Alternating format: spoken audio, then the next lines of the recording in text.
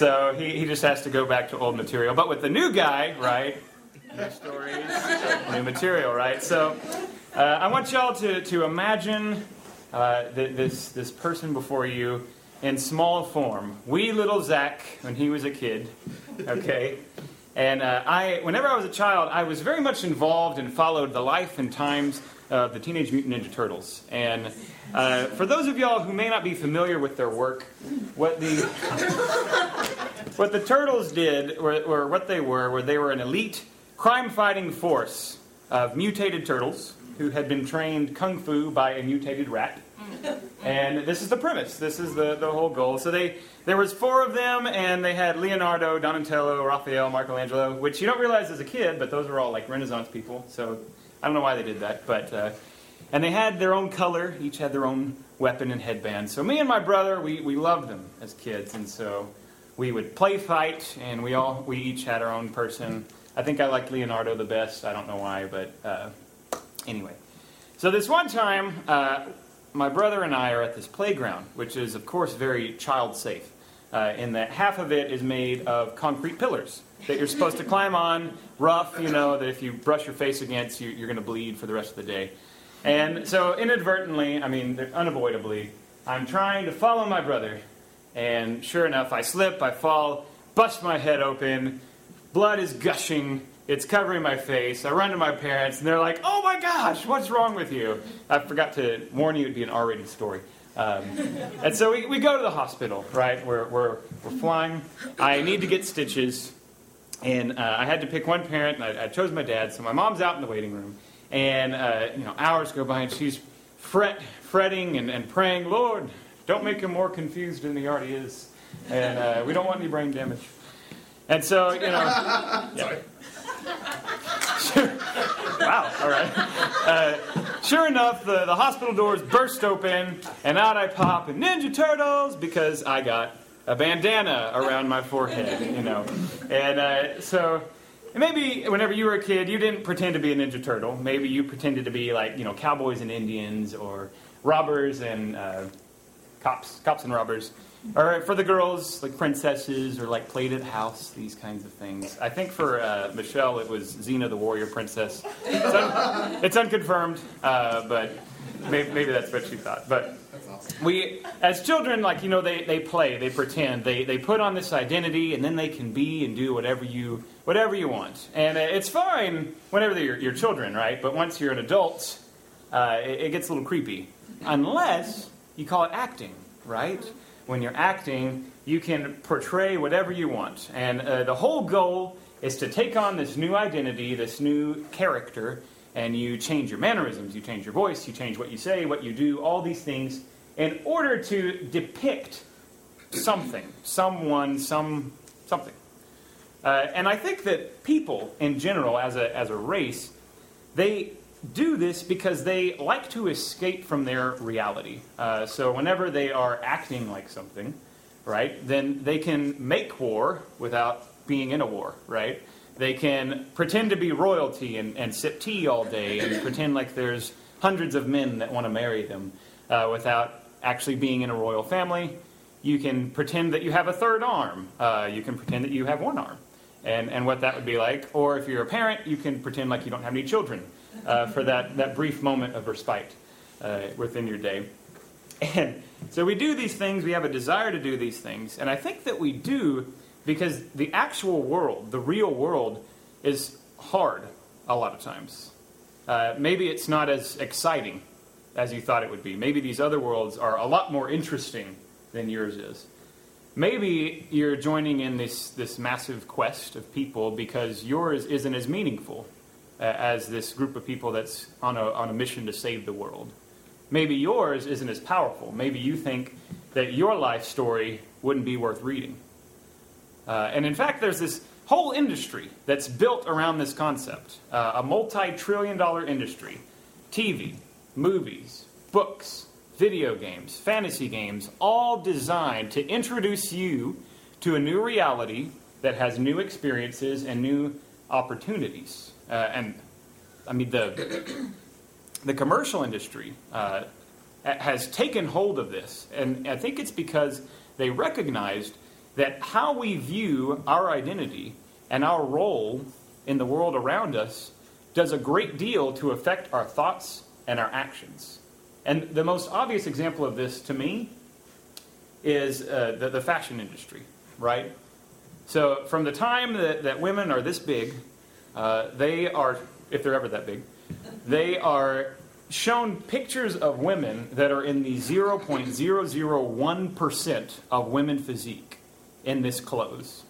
So that subconsciously or consciously, they are convinced that if they buy that clothes and wear that clothes, that they'll be that much closer to being like that woman.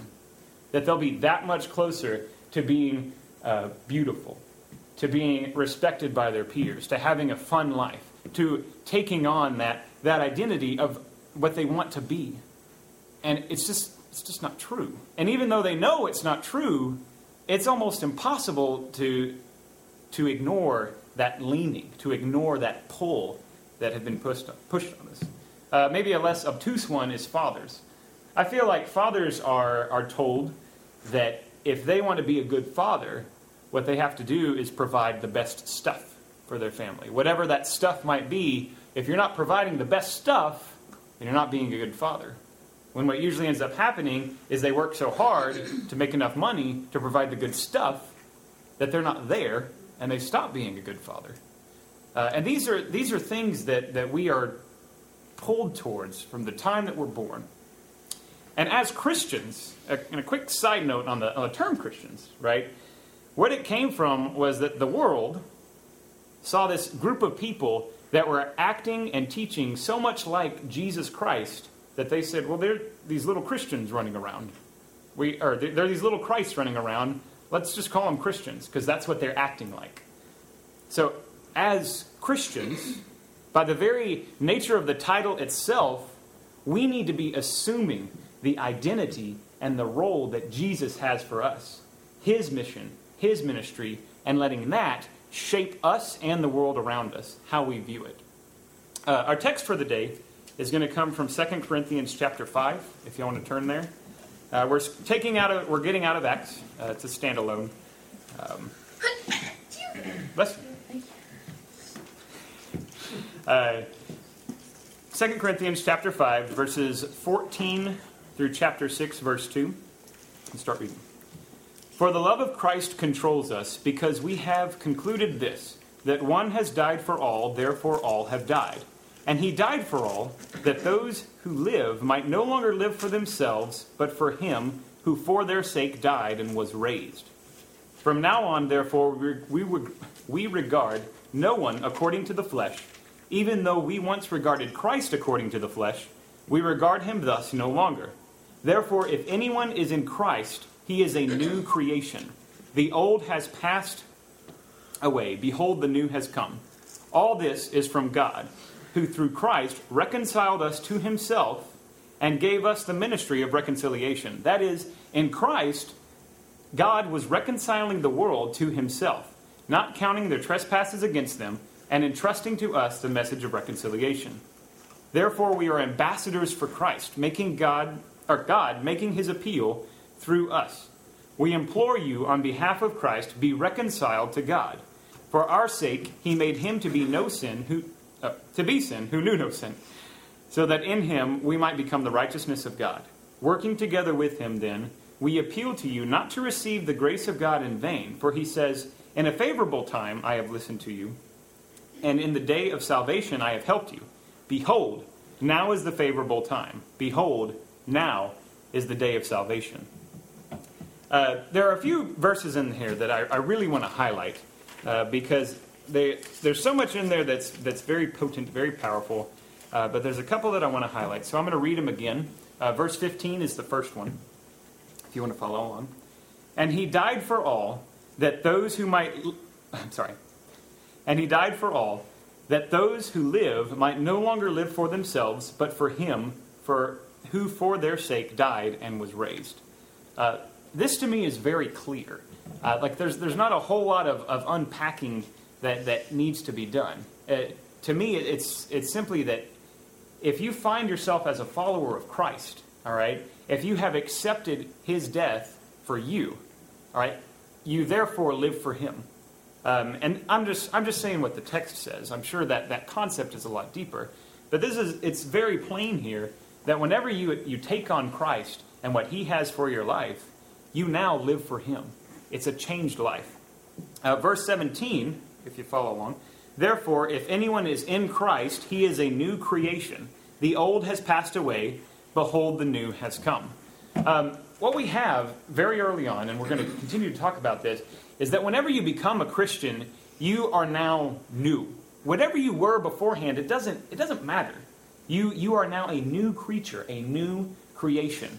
And that new creation not only has a new identity in Christ, but it also has a purpose. And this is what they talk about in 18 and 19. But before we go into those, there's a lot of reconciling going on. Reconciliation, reconcile, reconciled, reconciling. So what does reconcile mean? We need to define that before we can really understand what's going on here. So to reconcile means to restore friendly relations between. Okay, so I'm going to read 18 and 19 again with that in mind. Okay, so 18, all this is from God, who through Christ restored friendly relations between us and himself, and gave us the ministry of restoring the world to right standing with God. That is, in Christ, God was reconciling the world to himself, not counting their trespasses against them, and entrusting to us the message of reconciliation. What's talking about here is that whenever you think about Jesus, whenever you think about what he did on the earth, his purpose, his goal was to bring the world and God back into friendly relations between each other. And as this new creature, as this new creation, as a follower of Christ, we are given the ministry of doing the same thing. Our ministry, our mission and goal is to bring the world back into right relationship with God. And the last one I want to focus on is chapter 6, verse 2. I'll just do B because it repeats itself. Behold, now is the favorable time. Behold, now is the day of salvation. Behold, now is the day of salvation. So the early church really understood that whenever you became a Christian, you took on the ministries and teachings of Christ. You couldn't just take his mercies. They were inseparable. So whenever you became a follower of Christ, you had to take on his ministry and teaching, and you couldn't just accept his salvation. All right, and we see this in the two sacraments, right, which are communion and baptism. They've done it of old. We still do it today, which is good. So communion, in communion, we take the bread and we take the blood and we remember what God has done for us. The term communion itself has an essence of sharing with it, in that we're sharing in something, okay? And typically you could say, well, we're sharing a meal with those around us. But way back when, in about 390 AD, there was a text that passed around in the church, and it was, it was called the Apostles' Creed. And in the Apostles' Creed, all it basically was I believe this. I believe in God the Father. I believe in Jesus Christ, his only begotten Son. I believe in this. I believe in this. And one of those things was the communion of saints, which is a little different from our thought of communion, okay? But how they understood it was that whenever they come and take communion, they're not only sharing in the meal with theirs immediately around them, the believers immediately around them, but also with the generations of believers that have predated them.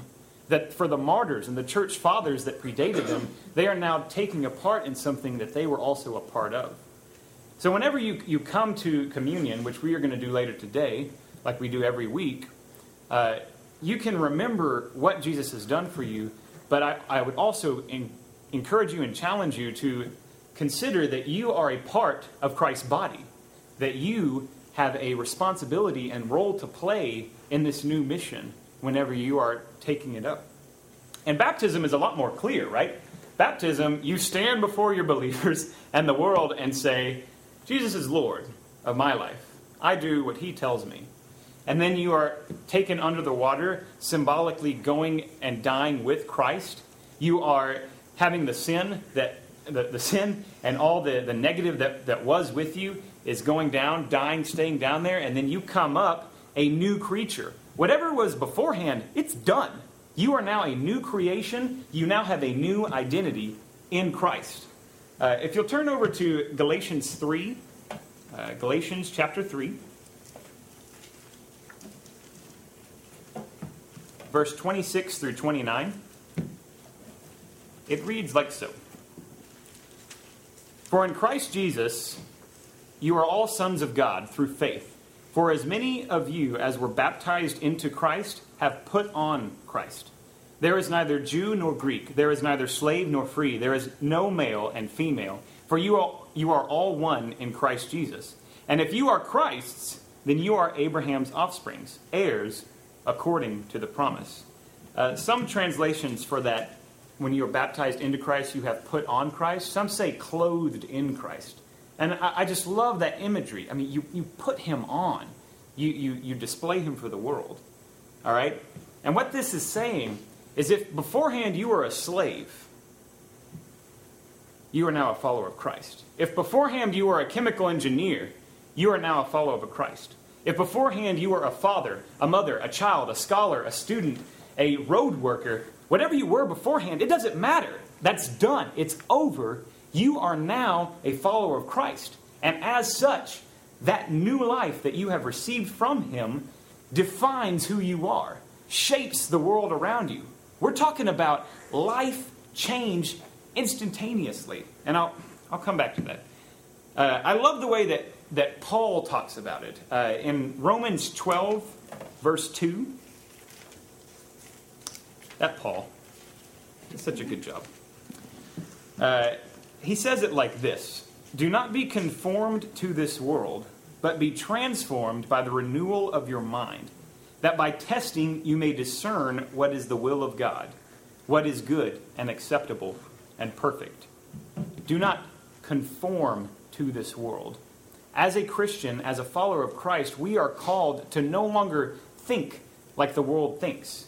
We are called to renew our mind, to think differently. Now, I don't know if y'all know this, but the brain is an amazing organ, okay, in your bottom.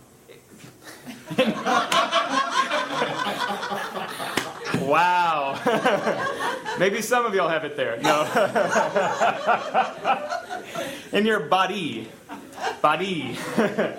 And so I've taken the time. Wow. We're paying attention. Yes, y'all are paying attention. That's good. And if you weren't, you are now.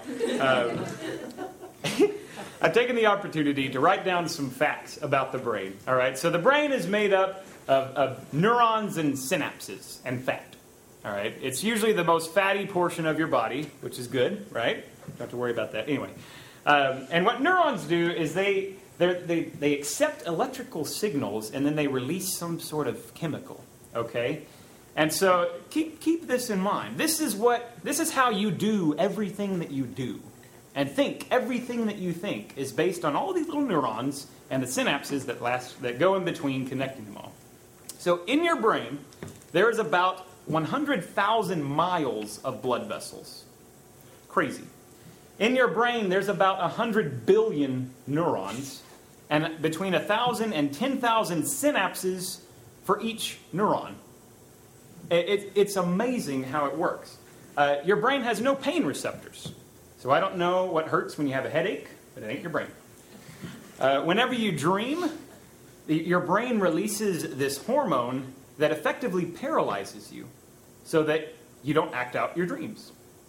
Some of those, pretty neat, right? There's 12% of people dream in black and white. I'm one of them. Your sense of smell has the strongest emotional connections. All right, so if you think about maybe your mom's home and smells associated with it, you will remember that every single time you smell that smell without fail. It's pretty amazing because I don't even think about my smell, but that's like the strongest tie I have to things. Every memory, every thought is the result of these neurons that are thousands, hundreds of thousands, millions of neurons that are interconnected by all these different synapses, and that is what shapes every memory, every thought, every action that you take. Okay? And every time that you recollect, or every time you think a new thought, you just formed a new connection, a new pathway. Your brain is constantly changing from the time you're born until you die. And I think this is what we're talking about here. Whenever you talk about renewing your mind, changing the way you think about things, changing the way that you bring in senses and what comes up to your mind whenever it happens, this is what we're talking about. Whenever you place your identity in Jesus, what ends up happening is that all of your thoughts and decisions end up getting marinated, if you will, in Jesus. They end up having his flavor. And you don't have to do this. Okay? But if you decide at some point throughout this week, if you see somebody being particularly Jesus-like, if you just want to be like, you taste like Jesus today, that would crack me up. It would truly make my day. I'm not going to lie. All right? Whenever you put on this identity, what you end up with is a purpose, with a mission, without this overwhelming pressure. Because it's not about you, it's about God. Whenever you put on this identity, what you end up with is joy without regret. Because the old is done. Whatever it was, it's over. Whenever you put on this identity of Christ, what you get is life without death. Well, how do you know that, Zach? Because it happened. It happened in the life and form of Jesus, the man who died and is now alive. This is exactly what Mike has been talking about. This is the gospel, the good news, that an event in history happened where somebody died and is now alive, and we, whenever we take on that identity, get the opportunity to experience that same life now, in the here and now. What we're talking about is not a religion based on works. It's not where you were doing this and now you need to tweak these so you're doing something else. We're talking about a complete life change. I'm a big geek when it comes to musicals. I love them, all right? I get pumped up, I get excited. If you know me, you know it's true. And one of my very favorite ones is Les Miserables, all right? And if you've seen it, you're like, yes, okay? If you haven't seen it, I'm gonna give you a short preview of the first 15 minutes of it because it'll change your life. No.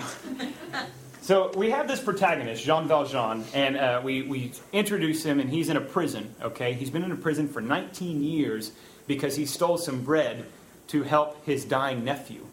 And they caught him, and then he tried to run away, and that's why he got such a long sentence. But back then, or in this story, whenever you're in prison, you work, and that's what you do. And most people die in prisons because they're worked to death. And so whenever we pick it up, he's just getting on parole. And so he leaves. He ends up working for them, but he has to show people this paper, so they don't pay him anything, basically, for an entire day's work. But then there's this priest that invites him in, that gives him shelter and offers to provide for his needs. All right? And it kind of blows his mind, but he ends up stealing some silver, and he runs away. And he's caught by the authorities, and they bring him back to this priest, and they say, we caught him stealing this silver, and he says that you gave it to him. And the priest says, that's right. But my friend, you forgot the best part. And he gives him even more silver. And later on, in the actual musical, I mean, it's just gorgeous. He sings this song about how the only world he's ever known, the only world he's ever been a part of, has been turn your heart into stone. Take an eye for an eye. Look out for yourself. This is all he's known, and he's trying to get away from it. He's trying so hard to turn towards good, but he doesn't think that he can. And yet whenever he doesn't turn, that guilt from this one priest taking him and calling him a friend is digging at him. He says it's digging at him like a knife. And so he he comes to this gripping point and he's like, I'm reaching, but I fall. I'm trying to escape this whirlwind of sin, and I can't. And his solution is to throw off himself. Jean Valjean is dead. He's nothing now. Another story's begun. And I think that in the Christian walk, this is a perfect portrayal of what happens to us. Beforehand, whatever we did, whoever we were, it's over. And we assume a new identity in Christ. Is it hard? Yeah, it can be hard. But is it meaningful? Whenever you become a part of Christ, whenever you take on Him and follow Him, you get the ministry of reconciliation.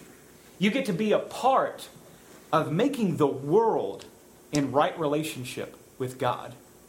You get to bring help to those that don't have help, hope to the hopeless, needs to those that are in need, and it has eternal significance. There is nothing more meaningful than you will ever do in your entire life. Is it powerful?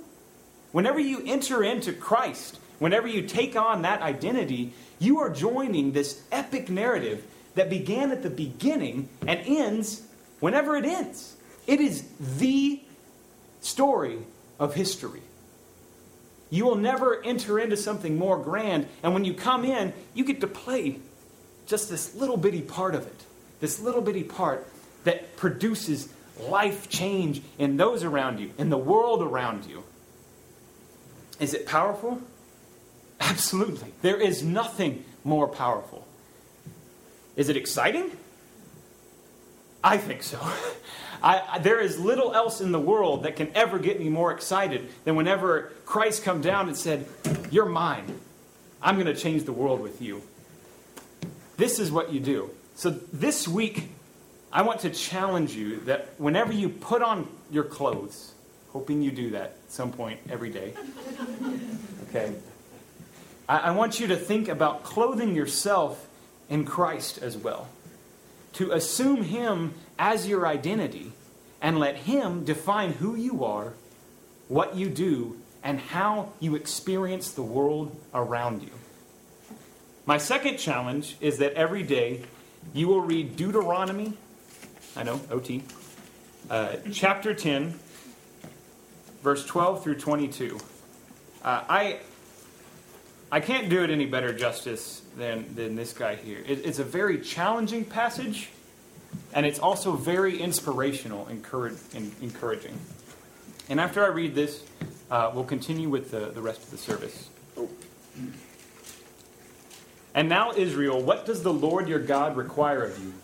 But to fear the Lord your God, to walk in all His ways, to love Him, to serve the Lord your God with all your heart and with all your soul, and to keep the commandments and the statutes of the Lord, which I am commanding you today for your good.